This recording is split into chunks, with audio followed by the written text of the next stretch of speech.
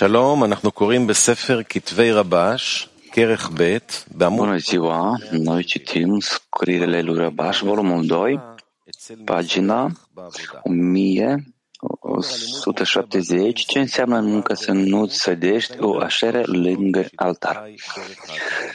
Materialele de studiu le puteți găsi pe site-ul Asherah. Puteți da întrebări prin intermediul acestor site-uri. Cei din sală îi rugăm să se ridice, să țină microfonul aproape de gură și să întrebe clar și tare.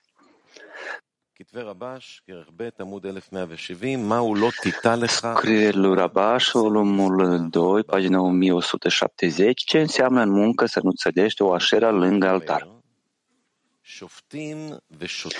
Versetul spune: îți vei pune judecători și dregători în toate porțile tale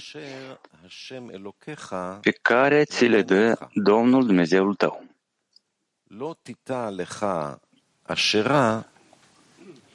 Să nu sădești pentru tine o așeră,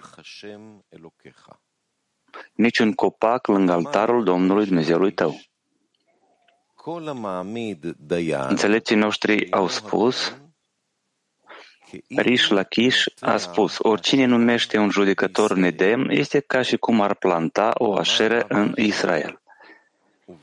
Rav Ashi a spus, în loc de un discipol înțelept, este ca și cum l-ar fi sădit lângă altar.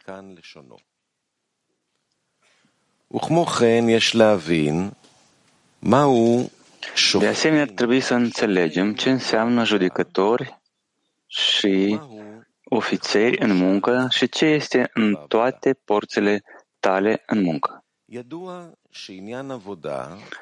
Se știe că munca înseamnă munca pe care o face omul pentru a realiza dvicut, adică adeziunea cu Creatorul. Adică omul ar trebui să obțină echivalența de formă numită adere la calitățile sale. Precum El este milostiv, fii și tu milostiv. Adică omul ar trebui să ajungă să urmărească numai beneficiul Creatorului și nu propriul său folos.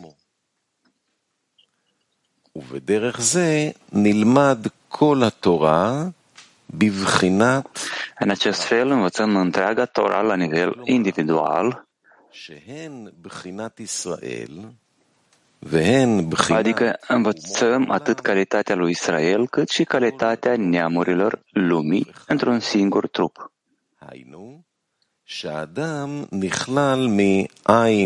Cu alte cuvinte, omul este format din cele 70 de neamuri ale lumii,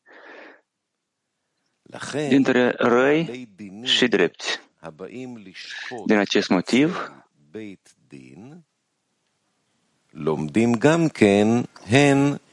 părțile conflictuale care vin să judece în instanțe, aflăm că și ei sunt atât conflictuabili cât și tribunalul în același corp. Ar trebui să înțelegem de ce, dacă omul dorește să respecte Torah și mitzvot, numai de dragul Creatorului, asta se consideră muncă. Și fără scopul de dragul Creatorului, nu este considerată muncă și efort. La urma urmei, faptul că unui om îi place odihna, am învățat că motivul este că rădăcina noastră se află într-o stare de odihnă completă.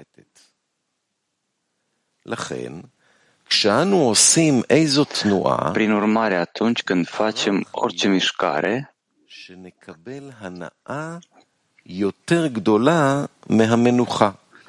trebuie să primim mai multă plăcere decât din odihnă. Prin urmare, atunci când recompensa și pedeapsa sunt dezvăluite, nu se consideră că omul se plânge că trebuie să muncească, deoarece în timpul muncii el are în vedere recompensa. שהשכר ממתיק את העבודה, rezultă că recompensa îndulcește munca, astfel încât el să nu simtă efort în timpul muncii. לכן אנו רואים Din acest motiv, vedem că o persoană nu spune prietenului său, săracul de mine, m-am angajat la o firmă renumită în care condițiile de muncă sunt ששם תנאי עבודה הם טובים. וזהו כנ"ל, מטעם שהשכר condițiile de muncă sunt grozave, pentru că răsplata îndulcește munca. Munca și efortul sunt nesemnificative.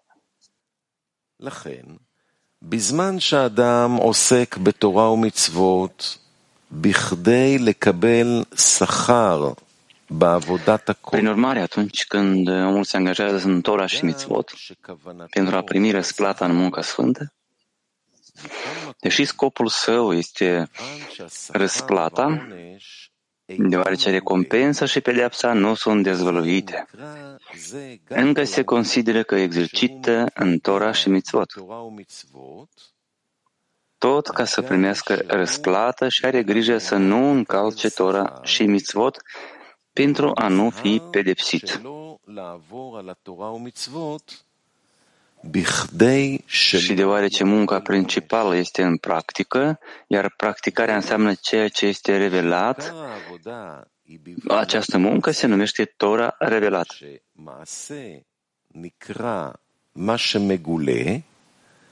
לכן נקראת עבודה זו בבחינת תורה נגלית.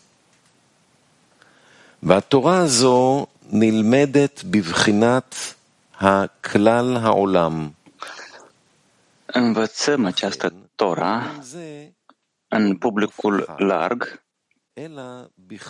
Prin urmare, învățăm acest lucru nu într-un singur corp, ci în lume în general.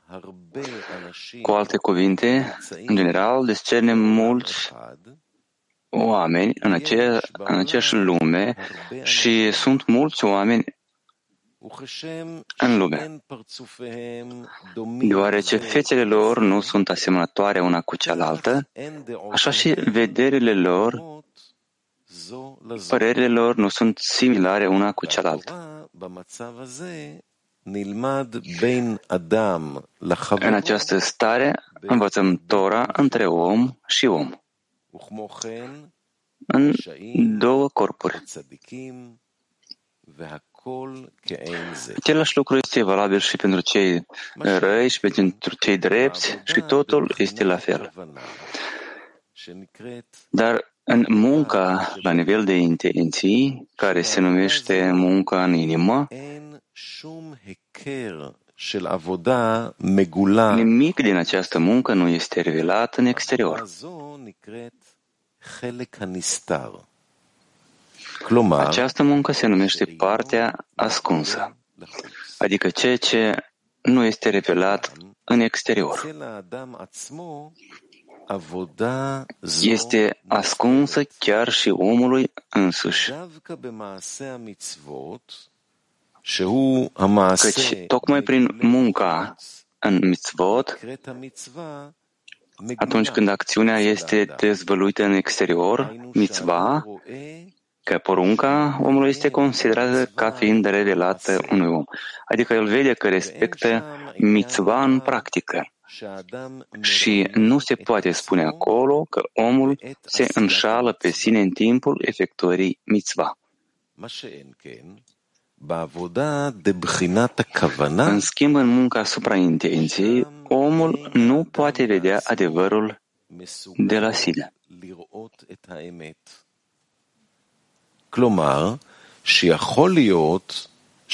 El poate crede că toate intențiile lui sunt de dragul Creatorului și nu poate spune dacă există un amestec al beneficiului pentru sine acolo.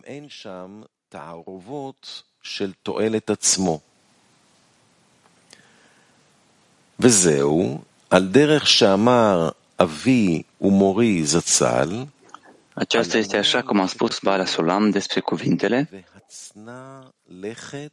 עם השם אלוקיך.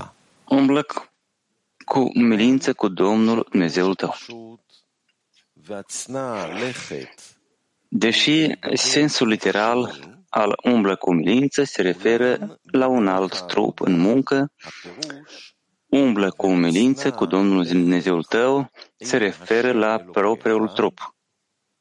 הוא לגבי גופו עצמו.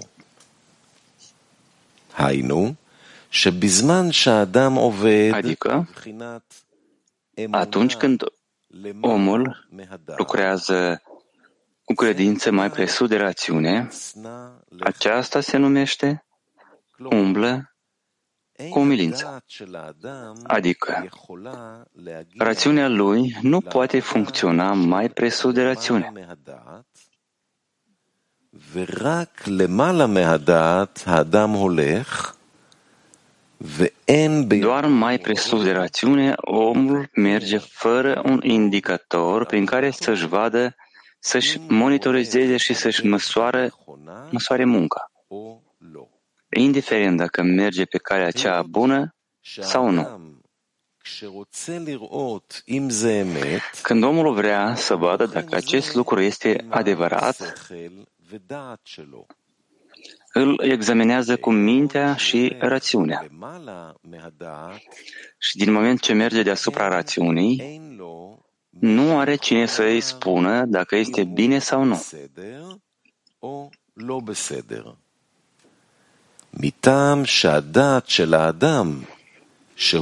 Odată ce rațiunea omului, care este monitorul lui, care ar trebui să vadă dacă este bine sau nu, nu poate vedea nimic pentru că munca lui este deasupra rațiunii lui.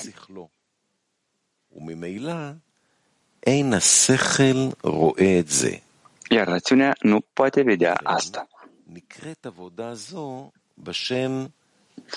Acesta este motivul pentru care această muncă se numește umblă cu smerenie cu Domnul Dumnezeul tău, pentru că trupul său nu vede această muncă. Rezultă că atunci când omul lucrează pentru a atinge dvecut,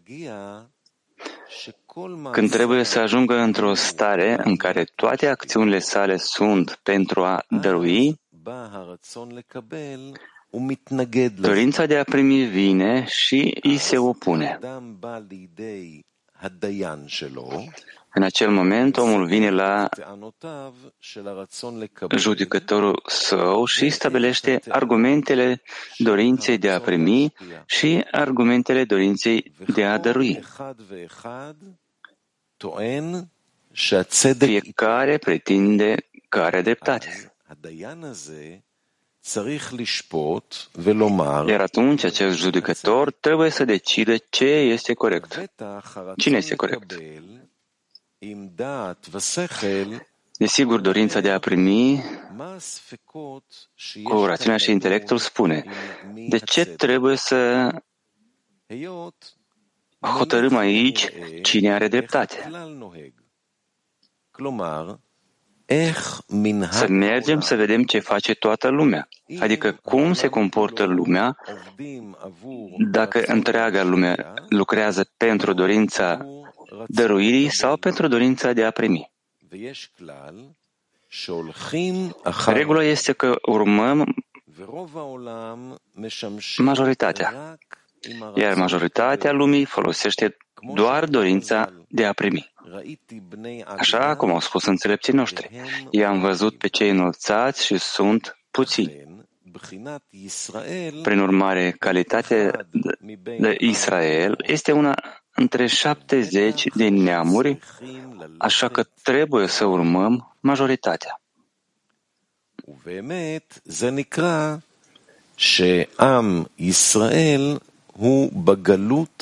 Într-adevăr, aceasta este privit ca poporul lui Israel aflat în exil printre neamuri.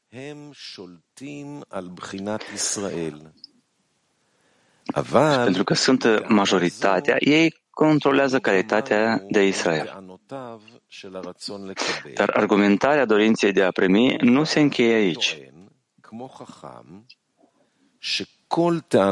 vine și se ceartă ca unul inteligent, ale cărui argumente sunt toate clare. Și omul nu are ce să le răspundă. Versetul spune despre aceasta: să nu-i mită, căci mita orbește ochii celor înțelepți. Cu alte cuvinte, din moment ce dorința de a primi argumentează numai în favoarea sa,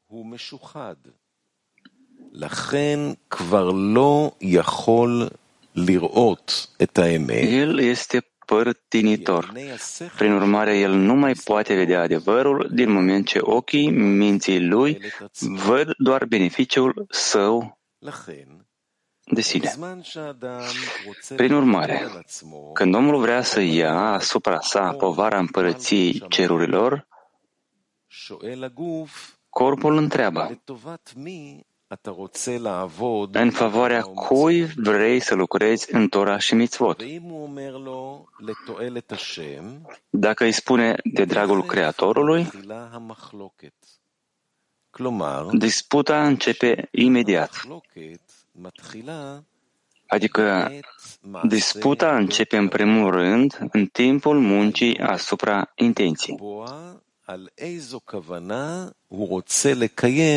Atunci când omul determină cu ce intenție dorește să respecte Tora și Mitzvot. Prin urmare, el ar trebui să vadă că acest judecător hotărăște în mod corect. Și din moment ce dorința de a primi argumentează pentru propriul beneficiu, este imposibil să o asculți, fiindcă este părtinitoare. Din acest motiv, toate argumentele sale inteligente sunt incorecte, deoarece o mită orbește ochii înțelepților. De asemenea, trebuie să interpretăm că atunci când omul începe să stabilească cine are dreptate, întrebarea este: când ar trebui să decidă?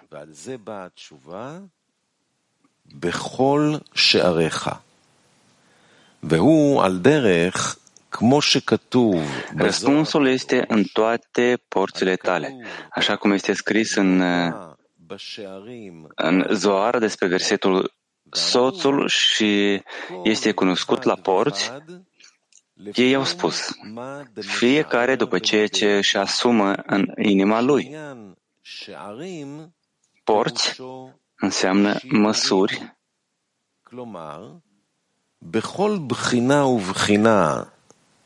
adică în fiecare bhina, fiecare calitate în care omul începe să lucreze în sfințenie, el trebuie să stabilească acolo judecătorii pentru a vedea în favoarea cui ar trebui să lucreze, pentru sine sau pentru Creator. Adică în tot ceea ce face, omul trebuie mai întâi să se gândească la ce anume vrea de la acea acțiune, adică în ce scop o face. לאיזה צורך עשה את הפעולה. ואם הוא רואה שאינו בסדר הכוונה שלו, dacă vede că intenția lui este nepotrivită, adică vede că nu poate ținti pentru a dărui,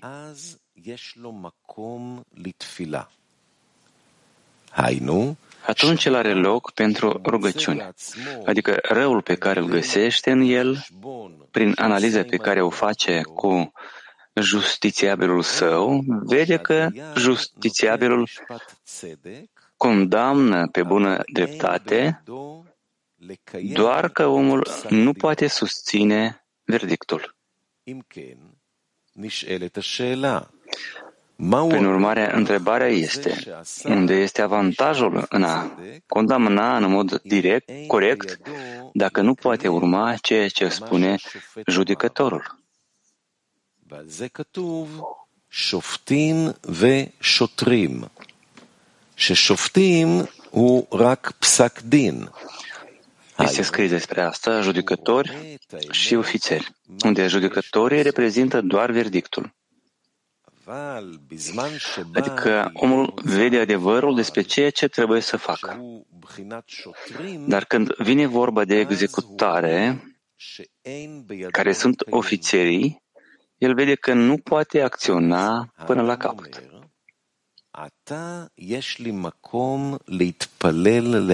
În acel moment omul spune: acum pot să mă rog Creatorului, pentru că văd că nu voi putea niciodată să lucrez de dragul Creatorului.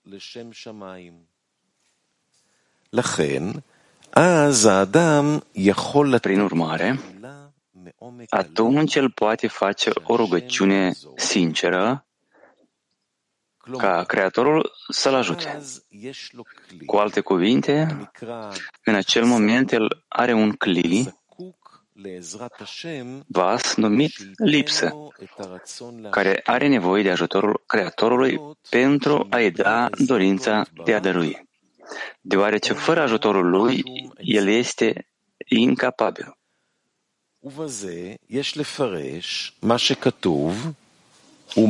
Prin aceasta ar trebui să interpretăm ceea ce este scris: poruncile tale mă fac mai înțelept decât vrăjmașii mei, căci este mereu al meu. Ar trebui să interpretăm dușmanii mei ca însemnând răul din mine. Văd că ei mai întârzie să fac voia ta. Mă împiedică să fac voia ta, căci voința Creatorului este să dăruiesc. Iar eu sunt cufundat în dorința de a primi, care mă desparte de viața vieților. Prin urmare, deși urmez poruncile tale,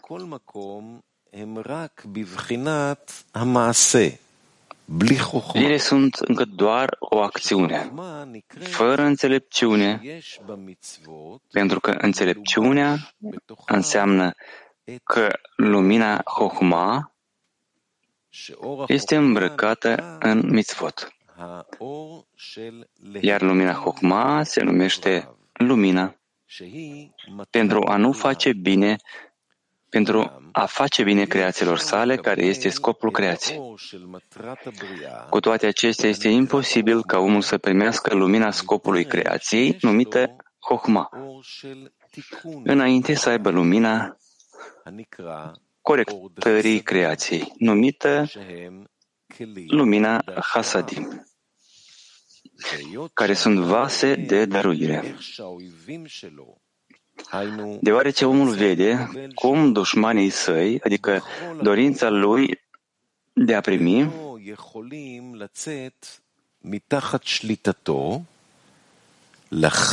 îl controlează în totalitate și nu poate ieși de sub guvernarea ei, el se roagă Creatorului să-i dea dorința de a dărui.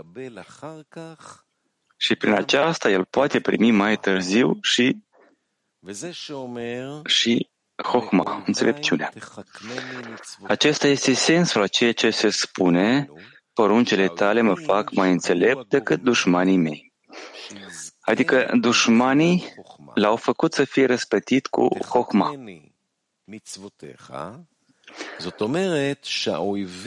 Poruncile tale mă fac mai înțelept înseamnă că vrăjmașii au fost motivul pentru a fi răsplătit cu încântare și plăcere deoarece ajutorul primit de sus i-a adus de fiecare dată un grad mai mare decât cel pe care îl avea.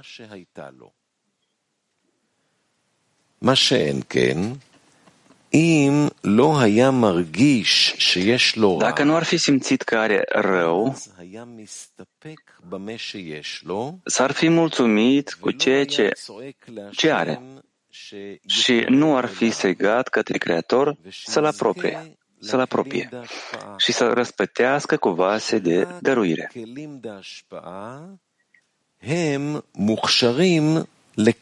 Pentru că numai vasele de dăruire sunt apte să primească Chokhmah, înțelepciune. Rezultă că sensul la poruncile tale mă fac mai înțelept decât dușmanii mei este că pentru ca mitzvot să aibă chokhmah, numai acei dușmani au fost cauza la toate acestea. Acesta este sensul cuvintelor, căci este întotdeauna al meu, este al meu, se referă la inamici, care sunt întotdeauna cauzele mele pentru care mitzvot vor fi fără chokhmah.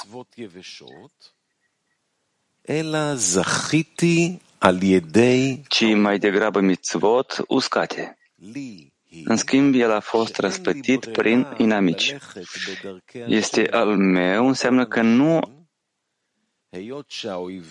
are de ales ca să urmeze căile Creatorului, la fel ca restul oamenilor, deoarece dușmanii lui sunt mai răi decât cei ai altor oameni. Din acest motiv trebuie să-L roage pe Creator, să-L ajute, deoarece El este mai rău decât publicul larg.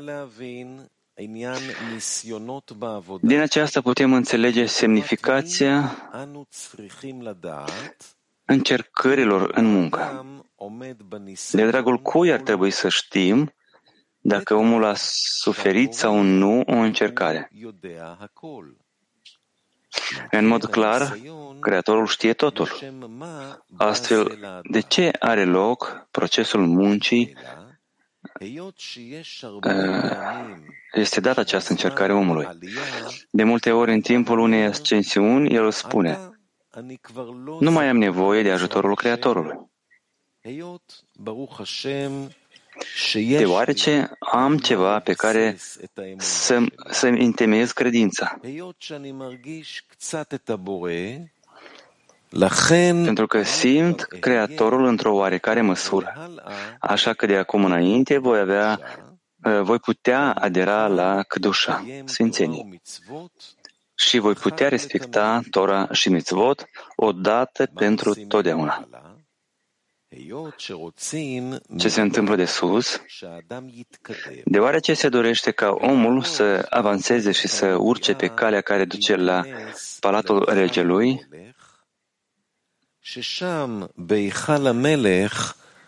unde toată lumea lucrează doar pentru a dărui Creatorului,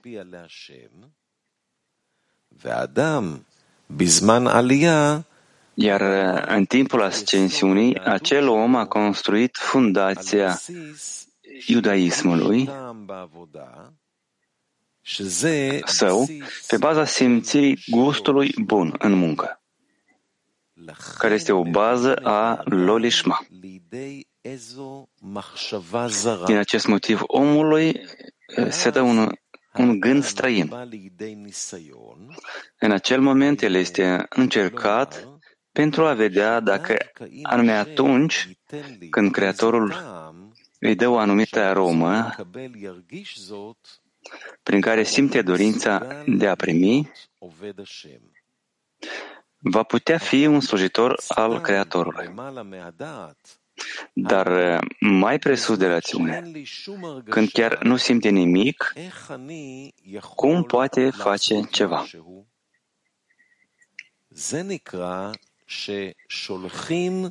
Aceasta se numește punerea omului la încercare,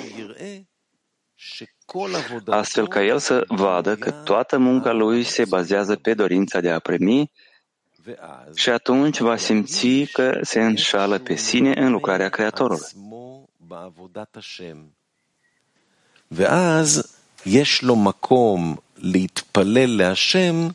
În acel moment, el are loc să se roage Creatorului să-i dea puterea să muncească doar pentru dorința de a dărui și nu de dragul său.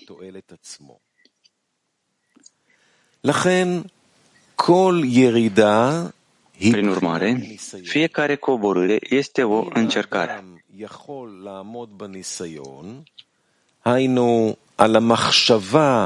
Dacă omul poate îndura încercarea, adică gândul care vine asupra lui, îl face să vadă dacă se află sau nu sub conducerea Kedusha.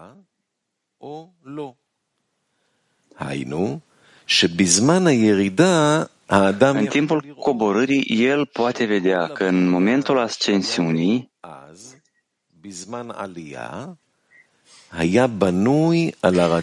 întreaga sa structură a fost construită pe dorința de a primi pentru sine. În timpul coborârii, omul nu poate face niciun calcul. Dar după aceea, când primește din nou apropierea de sus, care vine la el prin ceea ce este scris, eu sunt Domnul care locuiesc cu ei în mijlocul necurăției lor. Adică, deși omul este încă sub autoritatea iubirii de sine, totuși o iluminare îi vine de sus, numită o trezire de sus. מכל מקום באה לו הערה מלמעלה הנקראת התערותא דלעילא ואז מוטל על האדם. În acel moment, el trebuie să se trezească din starea de coborâre pe care a avut-o singur și să se caute motivul pentru care a primit coborârea și ce trebuie el să corecteze pentru a nu cădea din nou.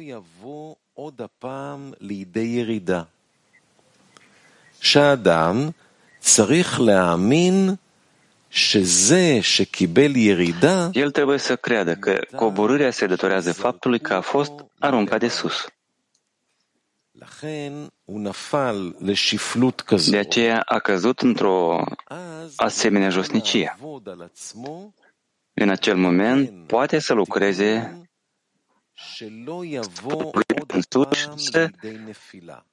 să se corecteze pentru a nu cădea din nou. Deoarece trebuie să creadă că coborârea este o corectare pentru el.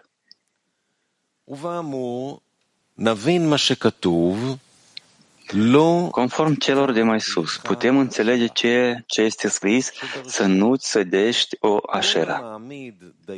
Ei au interpretat: oricine numește un judecător nevrednic este ca și cum ar sădi o Asherah în Israel. Și ar trebui să înțelegem ce este o Asherah în muncă. Asherah este așa cum este scris. Ashrei hem, fericiți sunt ei, fiecare copac verde.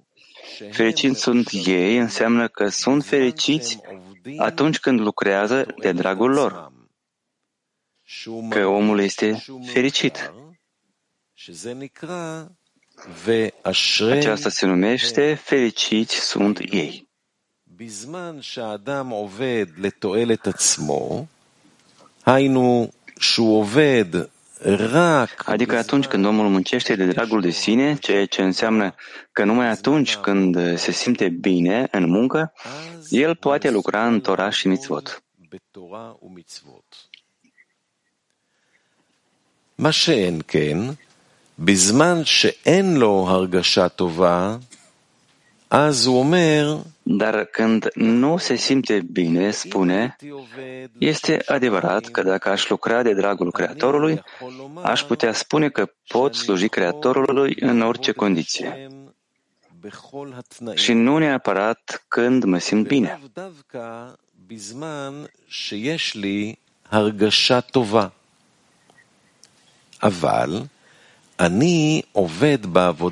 Dar fac munca sfântă pentru că mi s-a spus că în munca de respectare a Torei și mitzvot există mai multă aromă decât în munca corporală.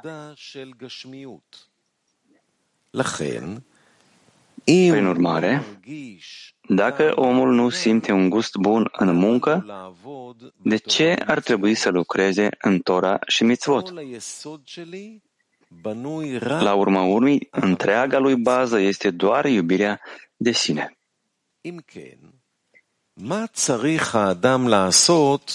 Astfel, ce ar trebui să facă el când vrea să se numească un judecător demn?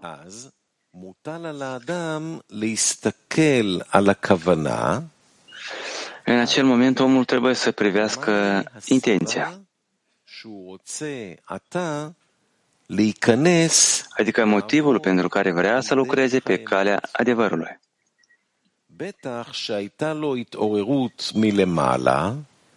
Cu siguranță, el a avut o trezire de sus, că ar trebui să muncească de dragul Creatorului. Și ce este de dragul Creatorului? În acel moment, omul începe să muncească la scopul de a aduce bucurie Creatorului prin munca sa.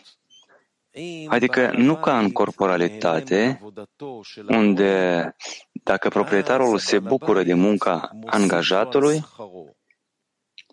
acesta îi oferă o creștere a salariului. Mai degrabă, plata lui este că îl încântă pe Creator și nu ia în considerare propriul său beneficiu. Rezultă că judecătorul pe care îl numește acum este pentru a vedea că urmează calea cea dreaptă, care este de dragul Creatorului. Și asta se numește un altar. Adică judecătorul îl lasă să vadă că omul trebuie să se sacrifice pe altar.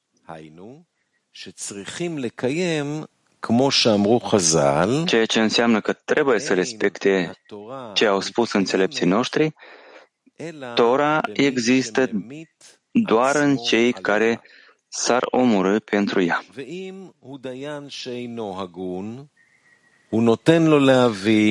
Dacă este un judecător nedemn, îl lasă să creadă că omul ar trebui să-și asigure lucruri care țin de propriul său folos. Aceasta se numește Asherah. După cum s-a spus, Ashrei Hem. Fericiți sunt ei. Ceea ce înseamnă că închinarea la idolilor lui, Asherah înseamnă că ei se uitau mereu la ceea ce poate bucura trupul și nu erau interesați să știe dacă Creatorul derivă din această mulțumire, ci urmăreau întotdeauna propriul beneficiu.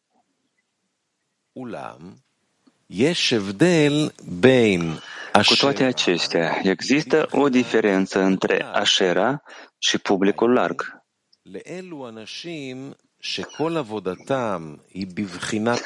Pentru cei a căror muncă este în practică și nu se gândesc deloc la problema lishma.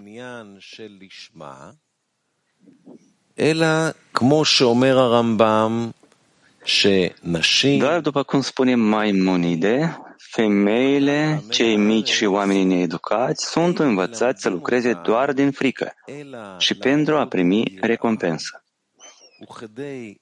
Și până când dobândesc cunoștințe și multă înțelepciune. Ei sunt învățați acest secret încetul cu încetul.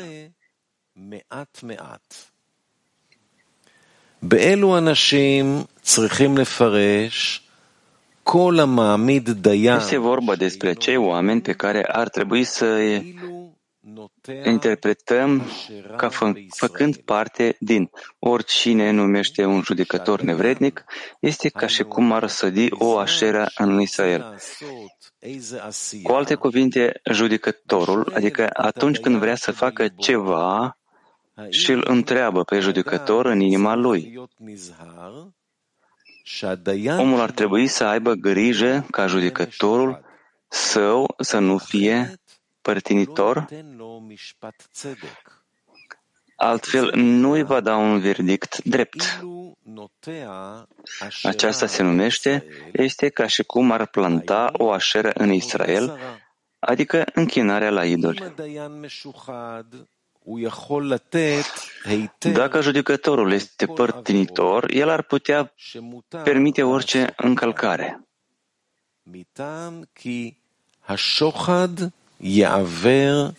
căci mita orbește ochii înțelepților. Aceasta se numește parcă ar fi sădit o Asherah în Israel.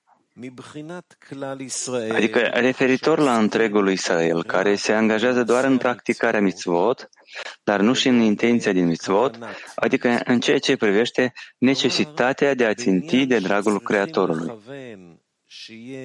Ei nu au niciun interes să se ocupe de aceasta și omul spune că această muncă aparține numai câtorva aleși.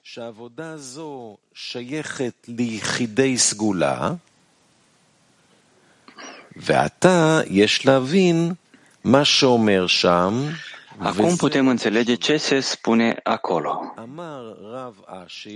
Rav Ashi a spus: în locul unui discipol înțelept este ca și cum ar fi plantat o Asherah lângă altar. Și ar trebui să înțelegem ce adaugă Rav Ashi spunând: în locul unui discipol înțelept este ca și cum ar fi plantat o Asherah lângă altar. În timp ce, dacă nu este un discipol înțelept, este ca și cum ar fi sădit o Asherah în Israel. Ar trebui să înțelegem diferența.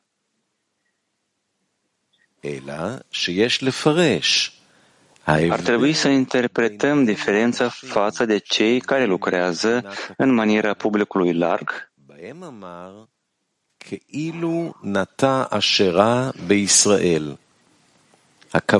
el a spus despre ei ca și cum ar fi sădit o Asherah în Israel, referindu-se la publicul larg din Israel. Dar în ceea ce privește un discipol înțelept, adică cei care vor să fie discipoli înțelepți, așa cum a interpretat Balea Sulam,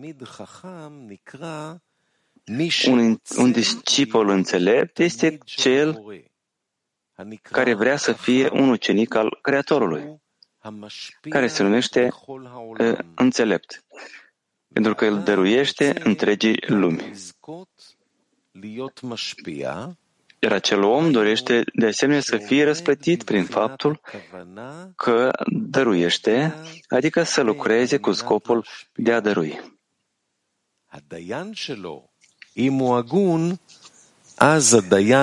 Dacă judecătorul său este vrednic, judecătorul îl sfătuiește să se jertfească pe altar. Dar dacă nu este vrednic, el îl sfătuiește numai în folosul său, care înseamnă fericiți sunt ei. Acesta este motivul pentru care spune: în locul unui discipol înțelept este ca și cum ar fi sădit o Asherah lângă altar.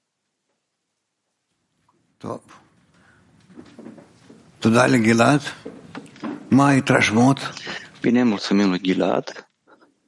Ce impresie aveți?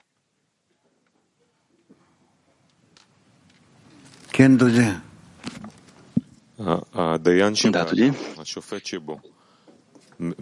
Judecătorul din om este din timp comparată dorința de a primi din el. Cum să punem un judecător corect? Rav, dar cum ai face tu? În mod mai corect? Nu pot, doar este din bun început, dorința de a primi este comparată. Trebuie să pun un judecător care să fie corect. Dar cum tu ai face, de exemplu, totul este în mâinile tale. Ca să nu avem nicio legătură nici cu linia dreaptă și atunci trebuie să o corectăm și să lucrăm în dreapta. Cum ai fi făcut tu? Jumătate la jumătate. Cum ai fi făcut tu, student?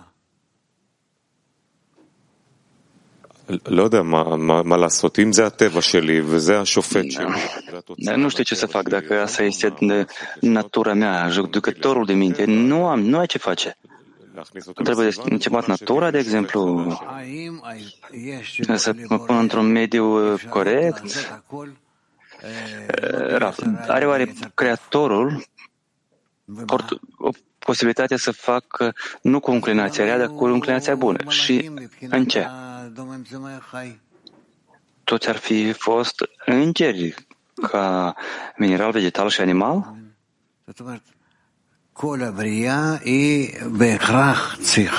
Adică toată creația trebuie să iasă cu necesitate. Nu este dorința superioară, dorința superiorului, dar dimpotrivă că trebuie să fie dorința de a primi și ea nu știe ce să facă și atunci primește în mâinile sale dorința de a primi, raport cu dorința de a dărui și face creația în așa fel. Student, păi cum să venim de la un judecător incorect la un judecător corect? Rav, treptat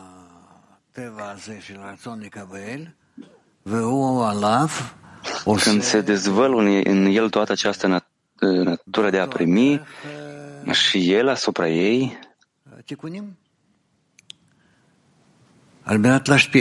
face corecția. Din dragul dăruirii. În întrebare, el scrie că trezirea de sus, omul singur trebuie să trezească starea de coborâre. Lucrul ăsta noi vom face în practică. Încă nu avem lucrul ăsta. Da, Shlomo.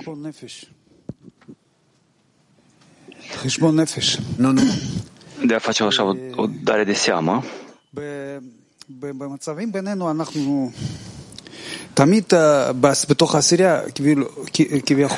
Starea dintre noi în grupul de 10 facem ceva ce ține de conexiune și este stare, sunt așa stări când nu suntem de acord unul cu altul.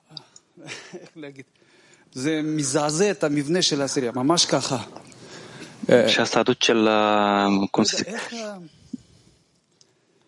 asta scutură construcția grupului de 10, anume așa. Și cum eu mă uit la alte grupuri de 10 după întrebări, după toate. Eu văd că sunt stări când ei nu sunt de acord unul cu altul și cum este firesc că nu sunt de acord. Și asta este apreciat pentru că anume din aceste lucruri putem clarifica adevărul. Pentru că nu vede că asta el este obligat să facă. Student, din interiorul grupului de 10, care aduce la separare, ce să facem? Ca fiecare totuși să se jertfească cu sine. Raf, aici noi mai avem încă o condiție, sau separarea, sau adevărul, să zicem. Și atunci tu nu știi ce să faci. Și de aceea tu ai grupul de 10. Student. Dar prietenul crede că acțiunea lui este mai bună pentru grupul de 10, pentru conexiune. Rav. Dar cu siguranță altminteri nu ar fi această dispută. Student. El crede că părerea lui, ceea care o propune, este mai bună pentru grupul de 10. Și aduce la așa o ură că ei nu stau alături unde altul. Da, sunt așa cazuri. Ce de făcut? Cum fiecare își va aduce dorința de a primi la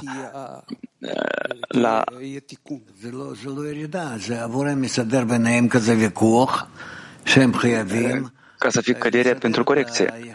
Rav, Creatorul a făcut așa o dispută între ei, că ei sunt obligați să rezolve, să regleze atitudinea dintre ei și asta poate fi numai prin conexiune reciprocă. în iubire și asta este bine. Student, asta înseamnă că au deja experiență? Da? Da. התיאור של המשפט של הדיין לא מובן לי, כי אומרים שצריך ללכת באמונת חכמים, מעל הדעת. Descrierea judecătorului nu este clar. Trebuie să mergem deasupra rațiunii, în credința despre rațiunii, în credința în înțelepți, ce judecata este, unde are loc el. Rav, despre ce vorbești tu? Despre ce caz? Student, el spune că omul trebuie să pună un judecător și să hotărească, să adună judecata și hotărăște cine este corect, cine nu. Rav, da. Păi întreb, unde are loc această judecată? Rav, bineînțeles că în interiorul omului. Student, în interiorul rațiunii? Rav, da. Student, în interiorul rațiunii întotdeauna dorința de a primi este corectă. Numai deasupra rațiunii dorința de a dărui este corectă. Rav, dar tu vezi că ai văzut ai ajuns la un declin, vezi că tu ai prietenul care vrea să rezolvă o problemă în alt mod, care este opus ție. Ce de făcut? Student, această judecată are loc în interiorul omului, doar nu? Rav, păi atunci tu fugi de realitate. De ce tu te-ai ridicat? Pentru că în interior tu ai o fricție. Student, vreau să înțeleg că omul vine la judecată și sunt dorința de a primi, dorința de a doar interiorul dorinței de a primi, întotdeauna ea va învinge judecătorul. Raf, nu. Unde vezi tu asta în lume, ca dorința de a primi să câștige? Student, eu văd că în judecată dorința de a primi câștigă, dar noi vedem în surse, este scris să-i dăm în dinți, să o ignorăm. Raf, nu înțeleg despre ce vorbești. Tu poți să aduci un exemplu clar din viață? Du-te, ajută-l tu, poate.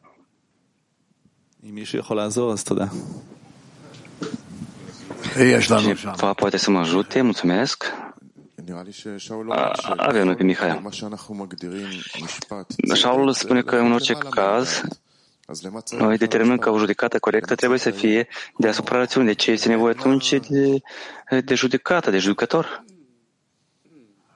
Raf, asta deja. Și de ce a scris el toate astea? Ca noi să putem vedea altă parte. Student, e clar că este altă parte, dar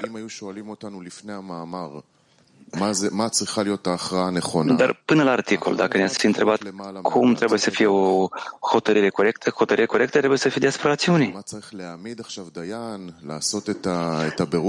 De ce trebuie să punem acum judecătorul? Noi vrem să mergem deasupra rațiunii și gata. Dar cum poți să mergi deasupra rațiunii dacă tu nu ai rațiune? Student, nu că nu am rațiune, rațiunea am, dar această hotărâre nu este necesară. Nu trebuie să hotărâm ce a spus judecătorul. Contra, pentru. Dar dacă deasupra rațiunii este un judecător corect. Dacă în rațiune este un judecător incorect, rezultatul este clar. Nu este clar de ce este nevoie de această judecată. Raf, pentru că tu nu știi ce este în interiorul rațiunii și deasupra rațiunii. Student, și cine dă atunci această clarificare? Cum să-l punem pe un judecător corect, care să punem lucrurile care sunt deasupra rațiunii? El numai ne spune că trebuie să mergem deasupra rațiunii. Dar nu înseamnă că el clarifică ce e asta deasupra rațiunii. Raf, ce înseamnă deasupra rațiunii?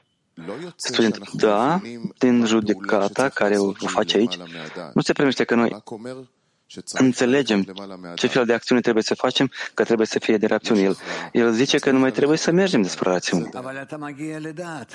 Este o hotărâre că trebuie să mergem despre rațiune. Raf, dar tu ajungi la rațiune.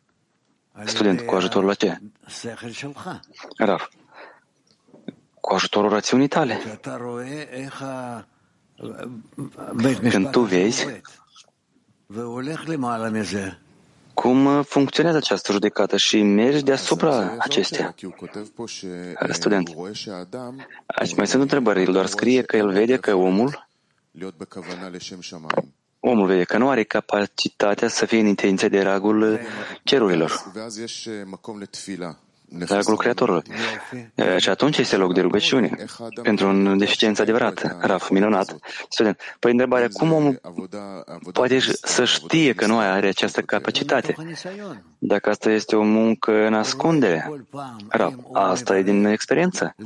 El vede că de fiecare dată, când ele verifică deasupra rațiunii, asta nu este în puterile lui să realizeze, nu este în vasele lui. Student, corect. Păi atunci cum el poate să știe că nu a lucrat așa? Doar Rabash scrie aici că omul el nu poate lucra altfel. El nu poate lucra altfel. Toată munca noastră este deasupra rațiunii. Pentru că în interiorul rațiunii eu nu ai ce face. Asta de la bun început nu este bună.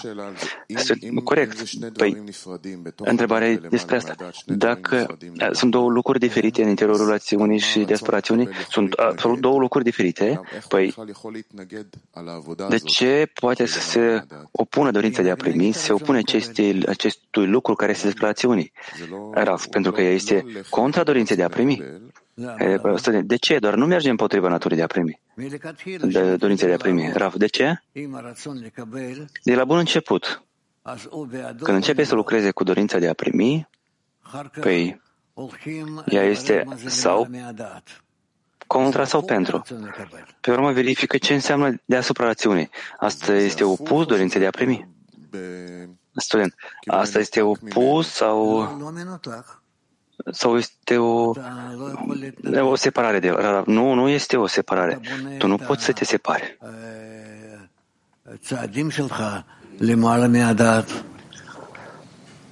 Tu construiești pașii tăi deasupra rațiunii.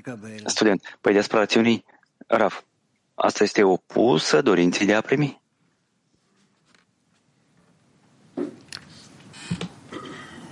Nu. אדם עושה איזשהו חשבון והוא רואה שלפי הדעת שלו omul care face un calcul și vede că conform rațiunii lui, adică ce ai de gând să facă acum, rațiunea îi spune nu fă această acțiune. Grupul spune fă ceva.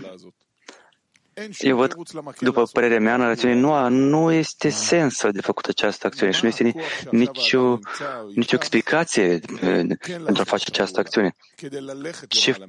De unde va lua el forțe omul ca totuși să facă lucrul ăsta? Să meargă despre rațiune, pentru că în acest loc unde tu ai primit toate explicațiile dorinței de a primi, dar dorința de a primi nu are nicio forță să facă această acțiune. Așa se simte, adică tu nu ai forță de a face acțiunea. Cum de ieși din asta? Raf. E posibil de ieși din asta? Numai să mergem după majoritatea, după părerea grupului. Student, de ce? Raf. Pentru că asta este părerea grupului.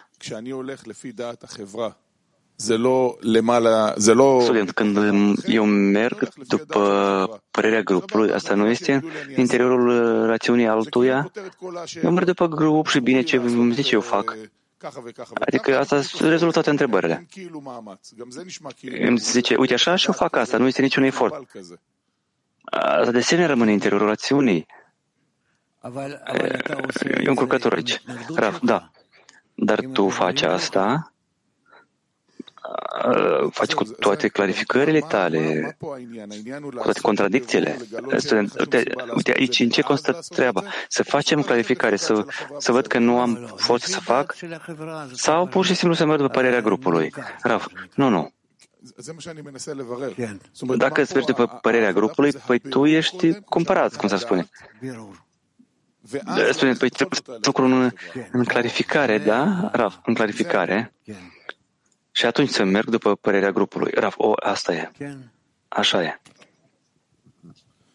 Da.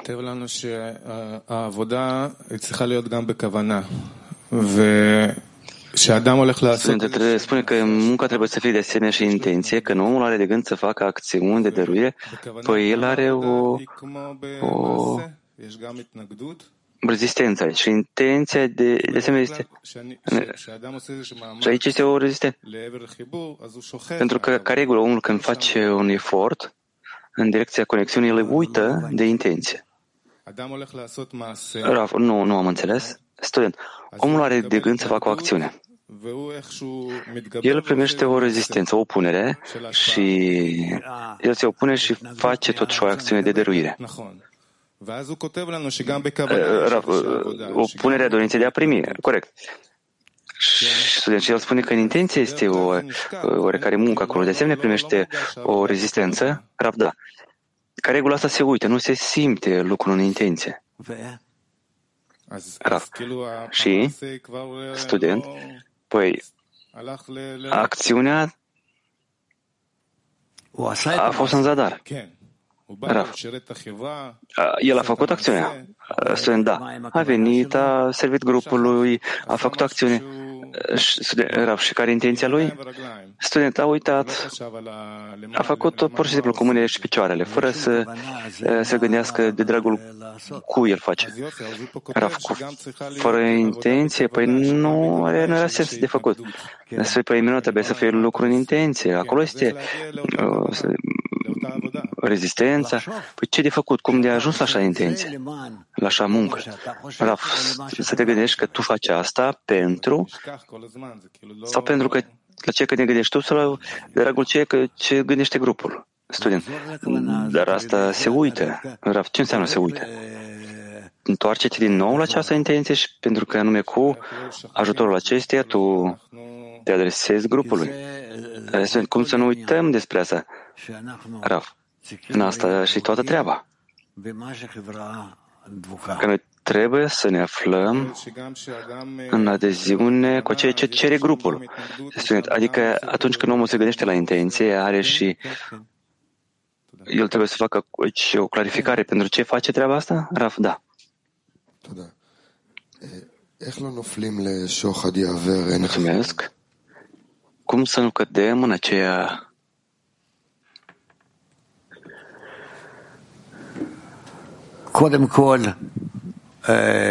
plata înorbește ochii înțelepților. Raf. Mai întâi de toate, tu vezi ce este pentru și ce este contra, da? Și cum tu te fortifici că tu trebuie să fii împreună cu grupul, să zicem, dar nu cu părerea ta. Și cum vei face asta? Student. Mă anulez în fața lor, mă includ, mă conectez cu ei. Care e întrebarea? Student. Întrebarea cum să nu cad în această... אתה כל כך נהנה, אתה בולע את הכל. ממה אתה נהנה? זה העניין שאתה נופל לזה שאתה pășut primești plăcere. Nu știu, tu cazi în aceea că tu primești plăcere cu prietenii, de la starea în care te afli. Tu ai coborât până la zero. Bine, eu sunt cumpărat, cum să nu cad în această mită? Raf, numai prin condiția că tu ai părerea ta, care este opusă grupului, și tu o protejezi, nu renunți cum tu gândeai mai înainte, nu renunți la ea, dar continui împreună cu grupul. Student, păi ce trebuie să fac cu părerea mea? Ea întotdeauna sfârdilește creierul. Minunat? Foarte bine. Păi tu ai două păreri. Părerea întregului grup, că tu ești cu ei, și părerea ta, cu care ești tu. Și atunci tu ai nevoie de un judecător. Student. Este nevoie de rugăciune aici, de cerut, da? Da. Student, acum în această rugăciune eu încep să simt că dorința de a primi întotdeauna fură munca. Adică, în loc ca să cer acum aici, după cum scrie el, să primesc jugul Malhut superior, eu simt că amăgesc. Eu simt ca și cum judecătorul drept cu cel nedrept se ceartă și spune că eu sunt corect, eu sunt corect.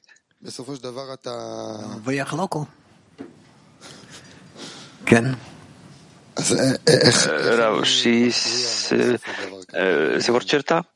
Student, păi cum să hotărăsc ca asta să fie un judecător corect? Numai cu ajutorul grupului. Nu este cineva în tine care să ești tu și ești grupul. Și tu totuși nu poți să te unești cu grupul în părerea ta. Ei trebuie să ceară de asta? Rav, ei nu trebuie nimic să facă. Părerea lor nu o cunosc. Dar tu trebuie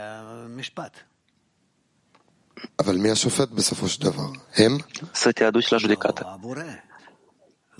Cine sunt judecătorii? Sunt ei? Rav, nu. Creatorul? Nu tu și nici ei.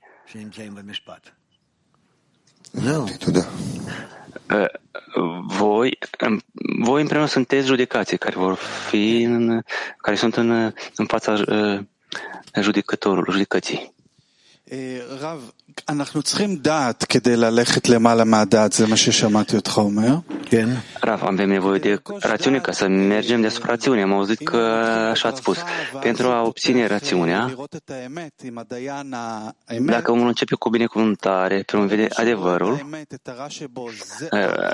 judecătorul adevărat, în momentul în care vede adevărul, răul care descoperă este măsura rațiunii cunoașterii lui, răul care se descoperă în el este măsura cunoașterii, poate, da. Eu întreb care este măsura cunoașterii și cum corect să o descoperim. Rav, poate că se descoperă ceva negativ ce este în om. Da, descoperă adevărul.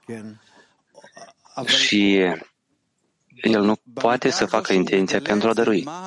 Dar, în măsura în care el descoperă un adaos, ceea ce se numește rațiune dat. Pentru că această descoperire a răului din om are altă denumire și este altă denumire. Păi care este acest adaos? Rav, nu este un adaos, este ce că noi mergem deasupra rațiunii, ce că în așa mod noi clarificăm rațiunea din noi, că noi ne putem ridica. Și așa continuăm. Student. Cunoașterea dată este ca un tramplin de a avansa, este o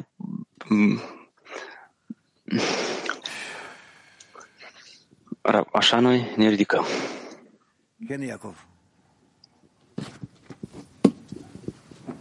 הוא כותב על שני מצבים. בזמן שהאדם שוב מקבל scrie despre două stări. Când omul primește apropiere de sus, încă o dată este o stare, și a doua stare, când omul lucrează de dragul său, adică lucrează doar când are o senzație de bine în timpul muncii. În ambele stări, omul pleacă de la lecția de dimineață sau de la întâlnirea cu grupul și se simte bine. Se simte ca și când îi face plăcere. Simte plăcere. Când poate să spună asta e o trezire de sus Sau asta este o muncă satisfăcătoare pentru dorința de a primi? Cum să distingem dintre cele două stări?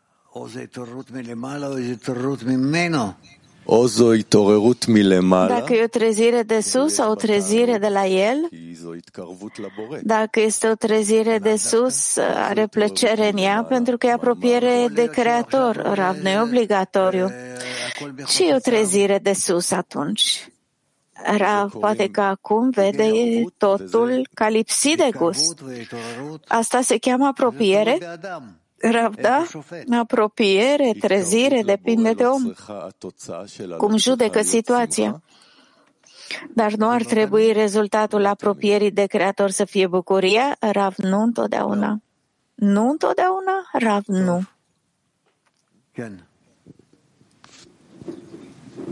האדם בודק את הדעת שלו מול דעת החברה. Omul își verifică rațiunea vis-a-vis de rațiunea societății? Dacă poate face asta, da. Iar judecătorul este societatea sau Creatorul? Rav, judecătorul este omul.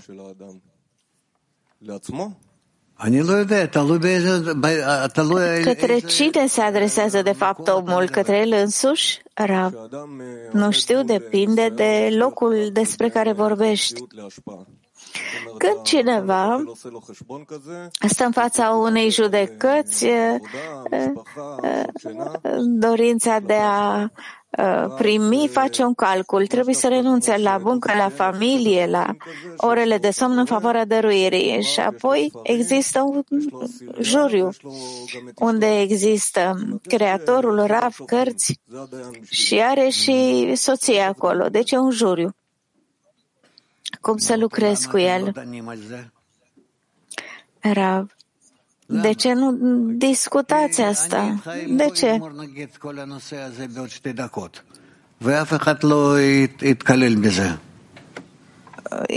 Eu o să închei situația în 2 minute acum și nimeni nu e implicat aici, așa că voi trebuie să lucrați cu asta. Întreabă-ți prietenii și discutați. Dar ce este această analiză pe care trebuie să o facem, Rav? Voi trebuie să o faceți. De ce mă întreb pe mine? Încerc să înțeleg, Rav, și întrebarea o poți clarifici tot cu prietenii. Întrebările tale sunt corecte sau sunt și întrebări mai profunde ca acestea?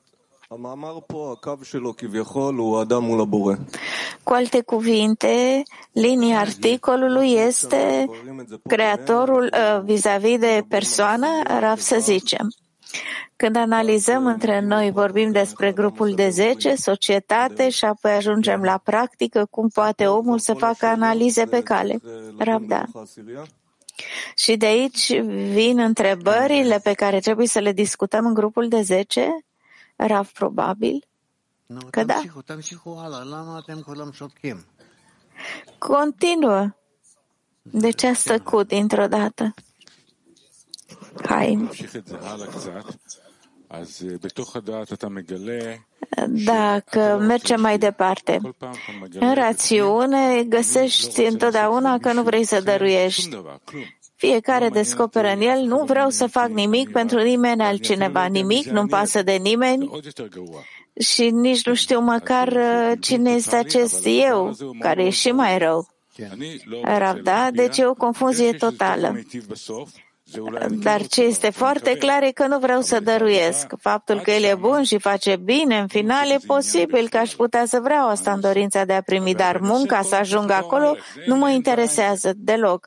Și ce fac? Fac tot ce spune societatea, nu e nicio problemă, sunt lucruri simple. Ia, fă asta, spală, râzi cu toți, nicio problemă. Este o muncă foarte ușoară, Rav, da, cu excepția intenției. Da.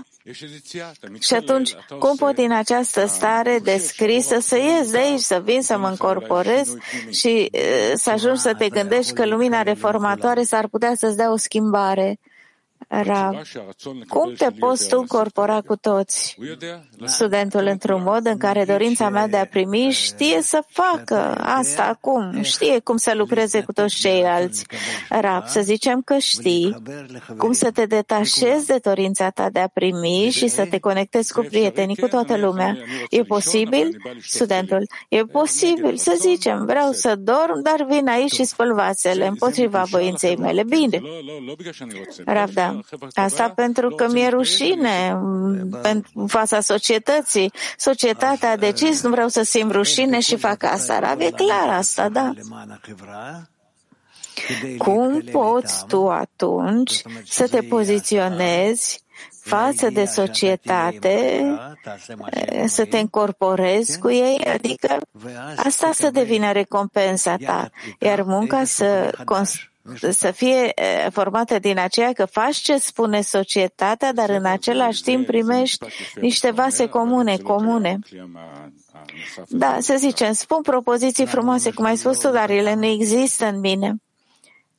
Rav, de ce nu există?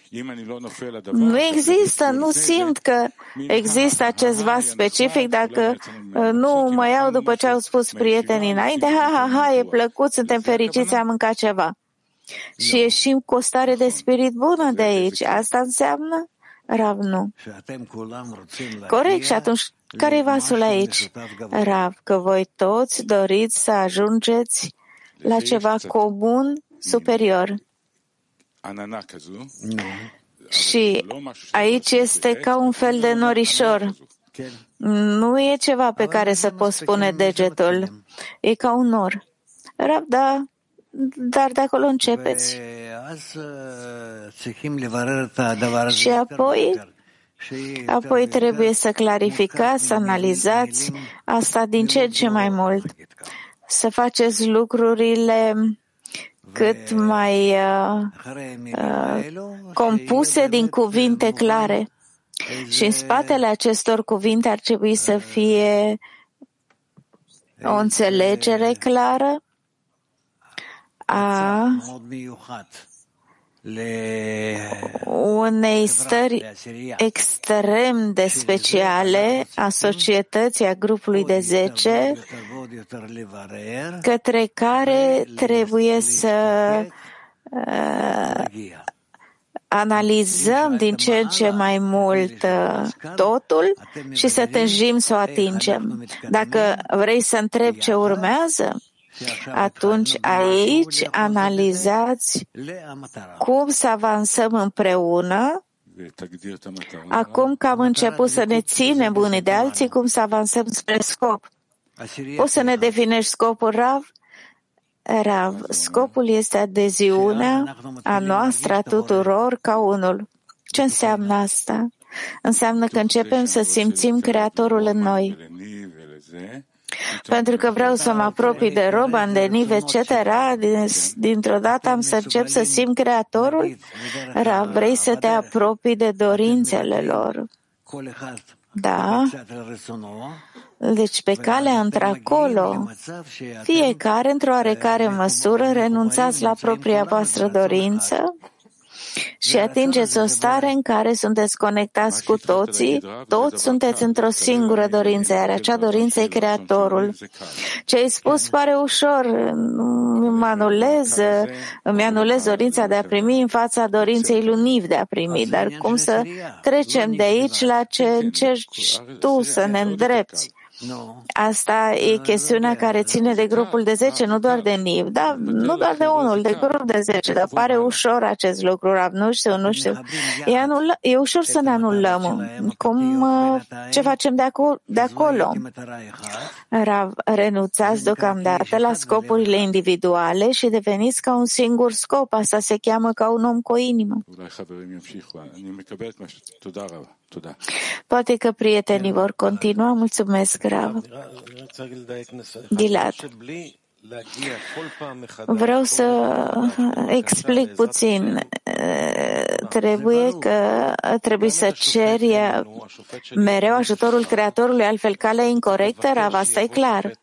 Dar judecătorul meu întotdeauna e mituit cumva, iar eu trebuie să permit sosirea unui judecător bun și de asemenea am nevoie de un ofițer care să vină aici. Trebuie să folosesc și forțele ofițerului, polițistului și întotdeauna totul e prin negare. Omul vede că are un judecător corupt și trebuie să ceară un alt judecător. Da, în final obosește. Gilad, și totul este într-un mod negativ. Descoperi că nu ai nimic și nimic nu e ușor aici. Da, nu este așa ușor. Asta este, vreau să continui analiza lui Haim, faptul că omul se poate încorpora, anula în fața societății, probabil că primește ceva de aici. Locul adevărat în care nu o poate face, cere ajutor să o facă. E ca și când prin îngustarea acestui negativ putem reuși. Dacă nu-i facem loc lui, va fi ego-ul nostru aici, în interior. Rav, cum vei face tu loc pentru el? Unde va fi locul lui? Rav, acolo unde e neînțelegere în grupul de 10 din interiorul omului, exact acolo unde există o rezistență, unde ni se pare că nu e corect, nu e bine, nu e just, nu suntem dispuși să ne sacrificăm, exact în acele locuri, ele sunt cele mai importante. Rav, corect. Adică într-un loc unde negăm, acolo e Creatorul. Vreau să-l continui pe Haim. Omul vine să facă o acțiune, grupul îi cere să facă ceva, omul trebuie să exercite intenția, să fie de dragul Creatorului. Și aici începe problema, cum scrie Rabash. Acolo punem rezistență. Dacă într-adevăr caută să facă de dragul Creatorului, caută această intenție, în final omul înțelege că nu are abilitatea de a ținti spre Creator. Totul este corupt în el cumva. E ceva ce înțelege că în uneltele lui nu are niciuna cu care să poată atinge Creatorul, fiindcă totul este compromis. Dacă înțelegem că asta e răul din noi, ce facem acum? Dacă înțelege că totul din el nu-i va permite să intre în Creator, fiindcă este spatele ego-ului. Rav, să se anuleze. Ce înseamnă să se anuleze? Păi spui că are un grup de 10. Da, ar trebui să se anuleze față de grupul său de 10 în toate. Întrebare. Care e diferența dintre situația în care vine să facă acțiune și nu simte rezistență, o face pentru grupul de 10? Da, grupul de 10 îi spune fă asta și el o face. Asta este pe de parte. Ca un bebeluș, spune Rav, da. Și apoi analizează intenția și trebuie să se anuleze din nou. Ce îl ajută dintr-o dată să se anuleze? Cum să se anuleze în fața grupului de 10? Deja a fost de acord să facă acțiunea, dar problema e dacă o face pentru Creator sau nu. Rav, este un nou nivel. Și ce înseamnă atunci că trebuie să se anuleze pentru intenția de a lucra pentru Creator? Rav, pentru că atunci, în locul grupului de 10, aderă la Creator într-o oarecare măsură și poate exercita intenția către el. Întrebare, unde e grupul de 10 în contradicția cu el față de care trebuie să se anuleze? Nu am analizat încă unde e această rezistență între el și grupul de 10. Rav. În chestiunea intenției în care face de dragul Creatorului, unde e grupul de 10, unde e rezistența dintre om și grup? Între el și prietenii din grup. Rav.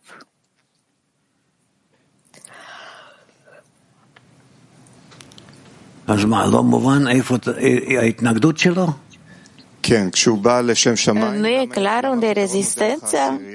Da, când vine să facă ceva de dragul Creatorului, de ce soluția e în grupul de 10? Unde e rezistența pe care trebuie să o simtă din partea grupului de 10 ca să se îndrepte de dragul Creatorului?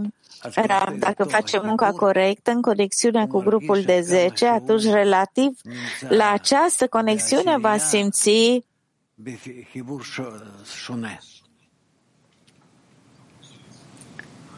că are o conexiune diferită cu grupul de 10. Când omul vine să facă o anumită acțiune pe care i-a cerut-o grupul de 10, simte că nu are nicio problemă, o face ca un bebeluș. Când analizează intenția, revelează că este o rezistență suplimentară în grupul de 10 pe care n-a simțit-o înainte. Și asta se întâmplă acolo când țintește pentru Creator, e ceva reînnoit în interiorul lui față de grupul de 10. Rav, el plasează grupul de 10 în fața Creatorului și împreună cu Creatorul. Bine, mulțumesc.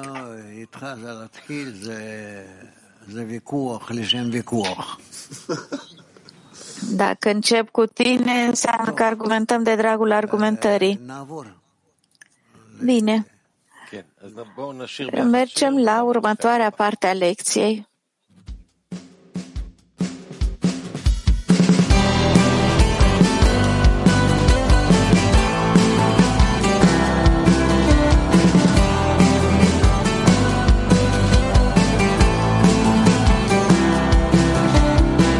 Is there a chance for love to go around the world? Let everybody hear. Broken heart is clear. Has everybody seen what all the walls can bring? Our love will be the choice, a song for each and every human voice. We know we can't go on chasing dreams through the dark. Now everyone is here sharing one heart. They are voices from some distant place, and we hear them growing louder and louder each day. All around the world, around the world, all around the world, around the world.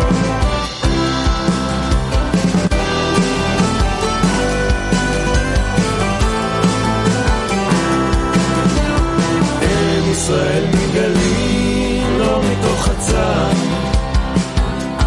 לא משעבוד ולא מתוך טלטול. אין ישראל מגלים לא מהטירוף, לא מתוך הדוחק ולא מתוך שאין להם מזונות, אלא מתוך חסר